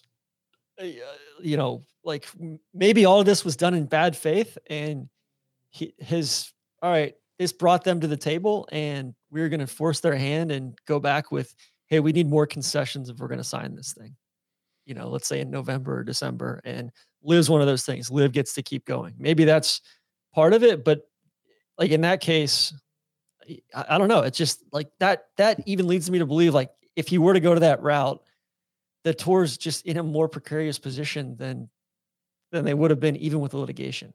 Yeah. It's crazy to me. DJ continued, it was all stuff that I assumed, but just was good to hear it from His Excellency. Obviously, just makes it me a lot more confident and is what I thought, but just gives me that much more confidence in where we're going and what we're doing. I think Liv's in a great spot now, and it's only going to get better. And then also noted both Johnson and DeChambeau took away from the meeting that Al Rumayyan wants to unite and not divide the professional game, and the actions going forward are toward that goal. I still am struggling to marry the two things. And I again go back to good faith and best efforts and all the things that are in the agreement and what's coming out of the Live side. I don't know if it's like a general, is it a general understanding amongst everyone involved in the deal? Like, hey, I got to go over and say some things on the Live side. It's going to help me save face back home, but like I'm committed to this agreement. Or did Yasser just sign this agreement and then turn around and say something completely different to the Live people? I'm struggling to find the common ground in all of this. And it's such a strong divide in the golf world and in the discourse. I don't feel like anyone's actually out there trying to answer that question. And again, I can see Live existing in 2024 if this deal is not done, and obviously if the deal is not done in time, but I don't see it otherwise. And I'm struggling to find somebody I trust that does see it that way. But I'm also struggling with like Randall Stevenson's role in all of this. Like it's not like Randall did a bang up job over the last 5 or 6 years with AT&T. Like just mired in the debt of like some disastrous mergers and acquisitions that they've already like thrown up a massive L on. And like, they spun off the Warner Media thing to Discovery. It's just like, God, what were you guys doing? Like, just a complete lack of strategy and understanding of like different corporate cultures and all that stuff. I don't know. That's neither here nor there. But finally, time to get the DP World Tour. Daniel Hillier wins the Betfred British Masters. American and former club pro Gunnar Wiebe, I assume is how you say it, finished T2. Wiebe, excuse me. Yeah, good story. He's like an actual Blocky. He's like the real version of Blocky. I'm just going to read this because this is my favorite thing that TC put in the agenda, which is the Belfry remains ass, and put ass in all capitals in our agenda. So bad. It's so bad. I watched a little bit of it this morning. It's so bad. But yeah, that Wiebe guy, he was like the club. He was one of the pros at Bel Air Country Club. And, some members, like after a few years, I think some members got together and they were like, hey man, you should go try to give it a run on the pro circuit, and played well earlier this year. And then, T2, and he's like well on his way to a full card on the distressed asset tour. Damn it. Taylor Gooch wins Live Andalusia, a third win of the year, I believe. According to my Twitter feed and in the replies, one of the best players in the world currently. He edges out Bryson DeChambeau and Brooks Koepka, finishing second and third.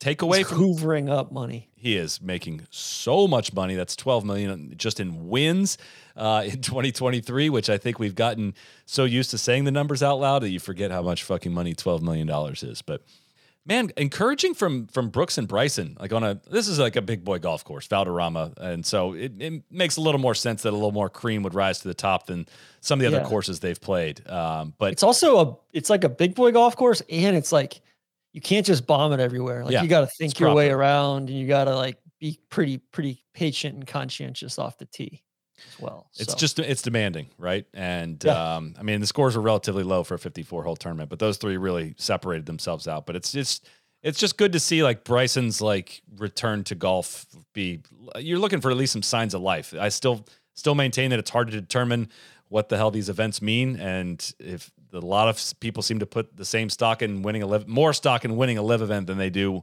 winning other events that are set up with qualified individuals. But it is good to like at least see some sustained ability of form between majors for two of those names, Bryson and Brooks, who should be involved in Liverpool for all we could tell. I would expect. So yeah, they were on the podium. Kokrak finished 6th after a whole debacle getting there as well. Flight cancellations, I'm assuming with United out of Newark, ended up having to take, I think, 4 flights to get there. His clubs got lost, all sorts of stuff there. P finished 5th. Really on the team side as well. Torque just continues their magical run this season. Range Goats 2nd, Crushers 3rd, Cleeks a distant 12th. Cleeks just gotta get shit figured out, man. We gotta get C1 Kim finished last place again. Ripper GC 10th. Not good for Ripper. High Flyers 8th after their whole cape reveal earlier in the week. Stinger 9th. Stinger's really fallen off. So Fireballs, Majestics, kind of the midfield battle there. Blandy got a stroke penalty for slow play. How about that? Setting aside like all joking and stuff, like sincerely, like props to Liv for giving a guy a 1-stroke penalty. So Blandy, Dean Burmester, Sergio Garcia were their group was warned. And then Blandy took 84 seconds to hit a tee shot, which that's pretty egregious. Can't do it. So like, that's kind of a bizarro world thing of like, yeah, you know what? Like Liv's applying the rules of golf in a way that the PGA Tour is not. So hats off, guys, like sincerely. DJ said this through in our chat earlier, so I'm not gonna take credit for coming up with this, but he said these two things back to back. Quote from Phil Mickelson says, "I think actions are a little bit stronger than words. I think if you just look at what Liv is doing and what we're doing, I think that is more of a statement." Side by side with excited about playing this week and about the future of Liv. Mickelson's team, the High Flyers, is introducing a cape for younger fans to buy in the merchandise tent. I got a very good. They're laugh. growing the game, man. Come on. Looking ahead. To U.S. Women's Open. You guys are making the trip out there. We'll have shows after every round this week. Pebble will be on in prime time on your televisions. That will be awesome. Very excited about that. Yeah, Randy sent over the forecast, like mid to low to mid 60s all week. Any Just wind? Delightful. TBD. Okay. TBD on the wind. Probably too early to really gauge. But yeah, and then we'll have a big slate of content. We had the big film room episode out last week. Randy battling Pebble. Please watch that if you haven't already. Battling a lot more than just Pebble. Spectacular stuff. And then office hours, Wolfie brings Neil into the classroom to kind of explain the history of the U.S. Women's Open and some of the cool stuff regarding women's golf at Pebble Beach. Marion Hollins, some really cool footage from way back in like the 1920s from a women's event that they had there. So be sure to check that out. Sully, I'm not sure if you saw Nicholas Design. They announced that they're designing a course in the metaverse. I chose to miss that this week.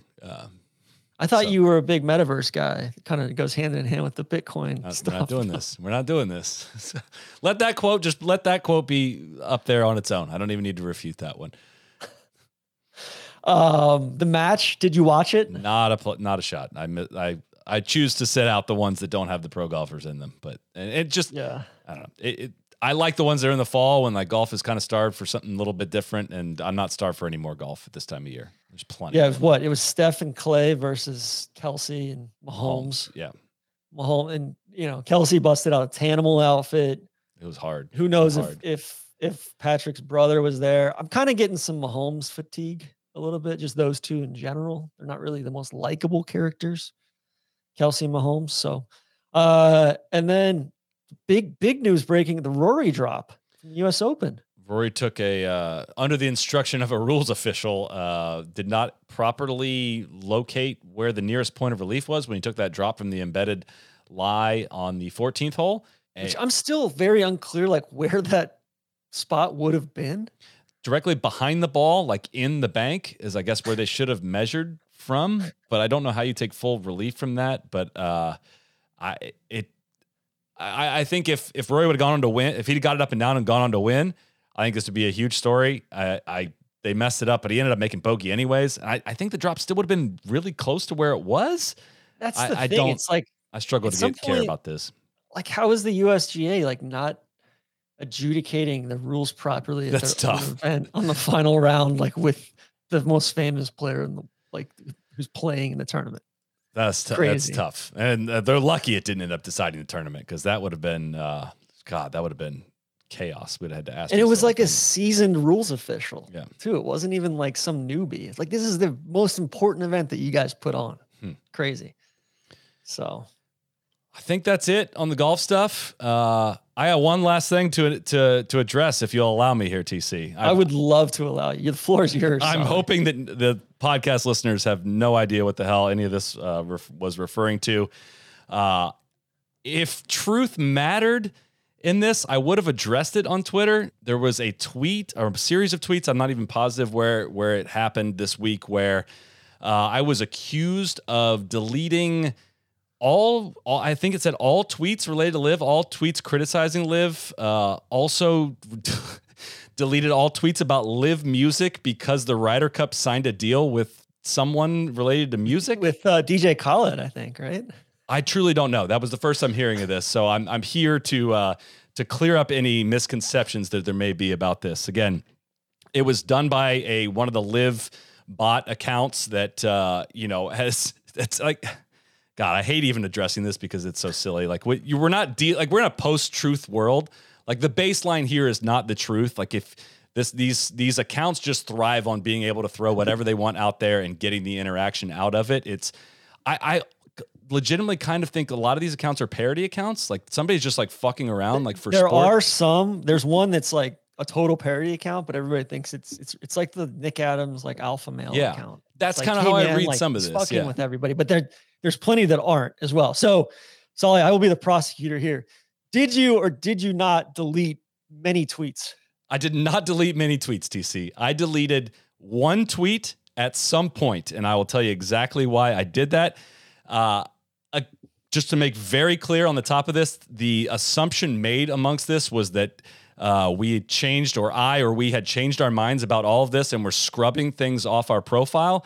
After hundreds of hours of podcasts. That would take a lot longer to scrub, and also there would be a lot more evidence of that if you could search our profile if you'd like. I'm sure there's plenty of tweets that I regret out there, but there are many, many, many anti-live takes that are still out there. So again, it's like very silly to address this because we're not dealing in truth to begin with here. But the part that concerned me about all this, TC, was I got a lot of texts from people after this went somewhat around the internet, for people that I trust, like to be able to sift through this information. They were like, yo, is this true?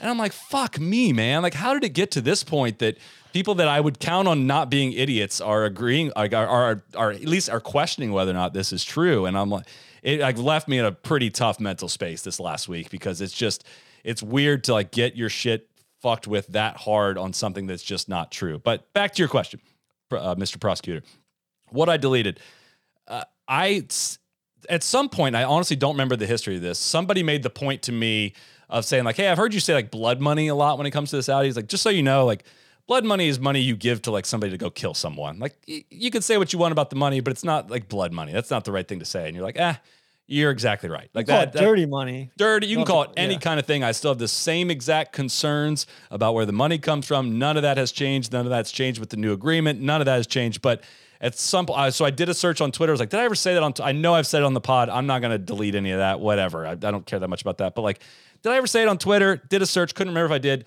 I said it at one point in one tweet in February of 2022 about a joke with Bryson that wasn't even that funny. Didn't need to live on the internet forever. So without thinking much more of it, I deleted it. If you want to like disagree with that decision to delete it and think that I should have put my hand up and alerted everyone that I deleted it, fair critique. I'm fine. If you think I should have never said that, fair critique. I totally accept any of all that. But it got turned very, very quickly into that I deleted many tweets and that there was a whitewashing of tweets of some kind.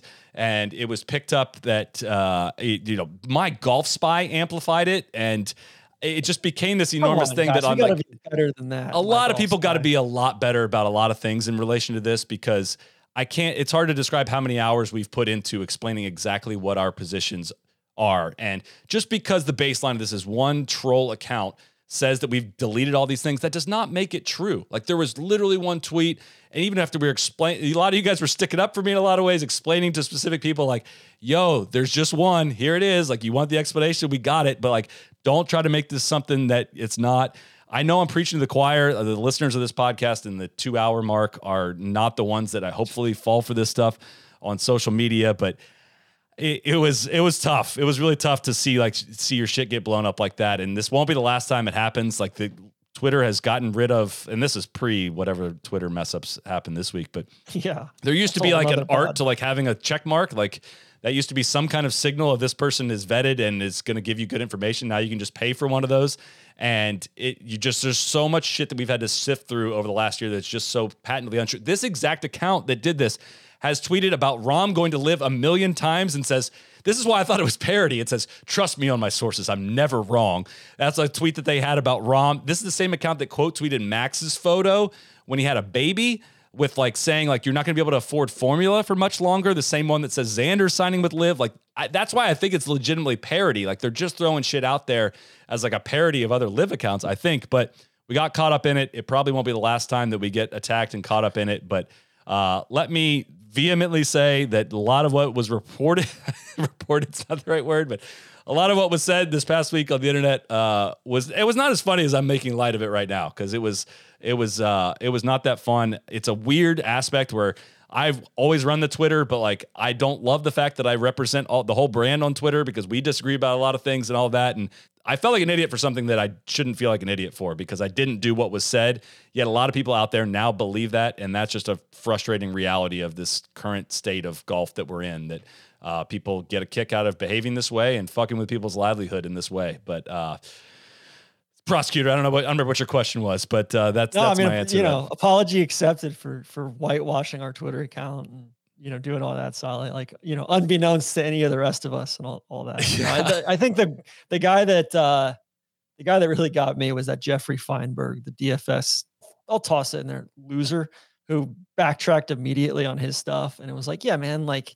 A lot of people could benefit from deleting some tweets, ironically, on all this. He could definitely benefit from deleting some tweets, but we're not going to go there because that's not really what we do.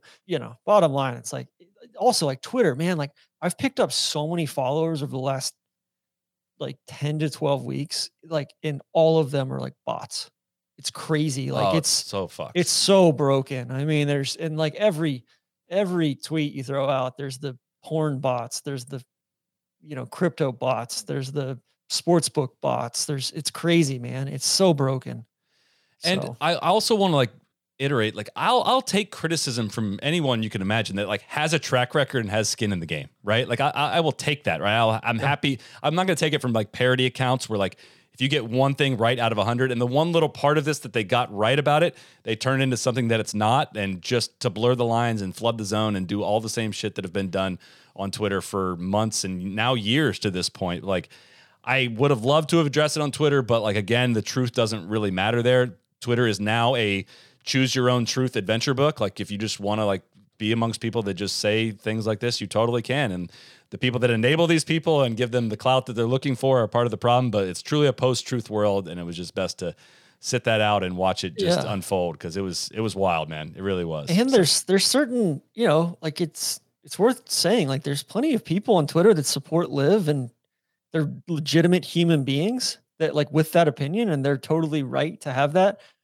I think what we're saying too is some of this stuff is getting so amplified, so much louder than just that cohort of people, to where there are like, it is truly like bot farms. Well, that's the old Twitter. Right? You would just toil around in this forever. But now there's like all this for you stuff that gets promoted out there as well. And if you ever go, or if you read a reply from somebody that's hating on you and you're like, oh, I want to see what this is all about, then all of a sudden those tweets get recommended for you. And like all these people are doing is creating chaos. And now those tweets it's just a totally fucked algorithm now, and not a fun place to spend time. And again, it's probably not the last time something like this is going to happen.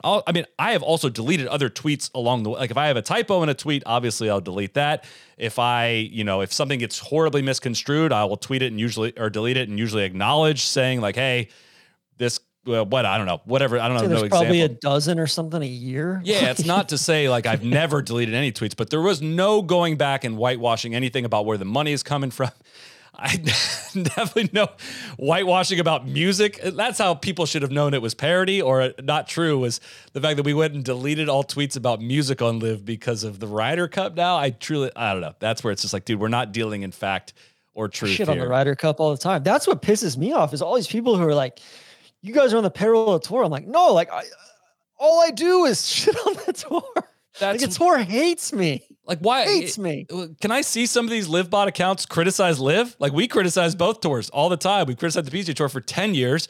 We criticized Liv for basically its existence. Like hopefully, I don't know. Again, we're not dealing in truth. It doesn't matter. It just doesn't. I'm very comfortable with the things I've said, like that I've said about the tour along the way. I'm very comfortable in some of the things that I've stuck up for, like people like Cam along the way. And I'm very comfortable in like the criticisms of Liv along the way. And I'm also comfortable in spots that I've evolved too, that like my opinion has changed. Like, yeah, it's like, this is a pretty, crazy time period. And like, of course there's shit that's going to happen that you couldn't see coming, or that happens. You don't agree with it, but it's the best of two shitty options. Right. So yeah, I don't know. I'm worn out, man. I want to talk about golf. I do too, man. That was a tough day. Thursday was a tough day. I'm not going to lie. It was wild to kind of be I don't want to say victim of a vicious attack online, but it was not rooted in fact, and still putting the pieces of it back together. And I don't want to spend much more time on that app because it's truly been ruined and poisoned by a lot of things like that. And it's unfortunate because it used to be a lot of fun. It really did. It was kind of how we all got started in this and how we've met a lot of friends through it, and it's really trending the wrong way. So we're on Blue Sky now. If maybe that's where we'll take things, and hopefully they are able to moderate a little bit better than the current Bird app. So we're still on Twitter. We're just not there. I'm not on Blue Sky. I don't even have an invite. I can get you one. If you need one. But no, I haven't tweeted anything out there yet, or blue skied anything out there yet. But yeah, hopefully that there's a better answer. My thing is I just can't even see tweets. I'm like, who cares if tweets were deleted or not? I log on and I can't. I'm trying to track what the fuck's going on in France. Right? The rate limit exceeded. Yeah, they're descending into civil war, and I can't track that. Or this week was a disaster for my hitters at United, and I can't track that. It's crazy. That's big of you to say, TC. I'm really glad you brought that up. But yeah, I mean, you almost got arrested at the DFW airport. We don't need to get into that. This is how rumors get started. The police were threatened to be called on me for looking for my bag, despite did nothing wrong here. Totally innocent, totally exonerated. But anyways, thank you for allowing me to address that because I did think it was important to at least get that on the record in this medium. I doubt it changes much of anything on this social media. Or maybe I'm wrong. Maybe all the bot accounts will issue a huge apology tomorrow, and everyone that published and ran with this false information will issue a huge apology. My golf spy included, I'm sure, and all of the guys that blew up that sent me DMs calling me a coward and a pussy and all the things you could possibly imagine when I woke up Thursday morning. That was fucking sweet. That was awesome. I love it. So I love it. That'll be big of them. Yeah. So that's a wrap on what was supposed to be an hour, closer to 2. But I think we did well to keep it under 2. I think we did too. Honestly. I'm proud of you, TC. We kept it down the leaderboard short, and we did all we could. So thanks to the tour for ending early today was helpful because now it's dinner time here. So. Thank you, everyone, for tuning in. We'll be back, like I said, we got a lot of pods this week. We got hopefully an interview pod out Thursday. We'll have a preview podcast for the U.S. Women's Open out overnight Tuesday, I believe, into Wednesday morning. Yep. Live shows Thursday night, Friday night, Saturday night, Sunday night as well. It may have 2 bonus pods of some different topics this week as well. So stay tuned, stay subscribed. If you haven't, we have the YouTube version of the Scotty and Jordan pod is up, and that has done quite well. That is a lot of recommendations to get stuff up on YouTube for our pods. It's harder. It's a lot tougher logistically than you might imagine to do, but we're working to get more of those up there, and it helps us out a lot if you watch them there and want to see those as well. So thanks to our friends at Titleist. Thanks to Precision Pro. Thank you to Roback. Thank you to TC. Thank you to the bots. And thank you to everyone for tuning in. We'll see you back here plenty of times this coming week. Cheers. Crack on. Be the right club. Be the right club today. Johnny, that's better than most. How about in? That is better than most. Better than most.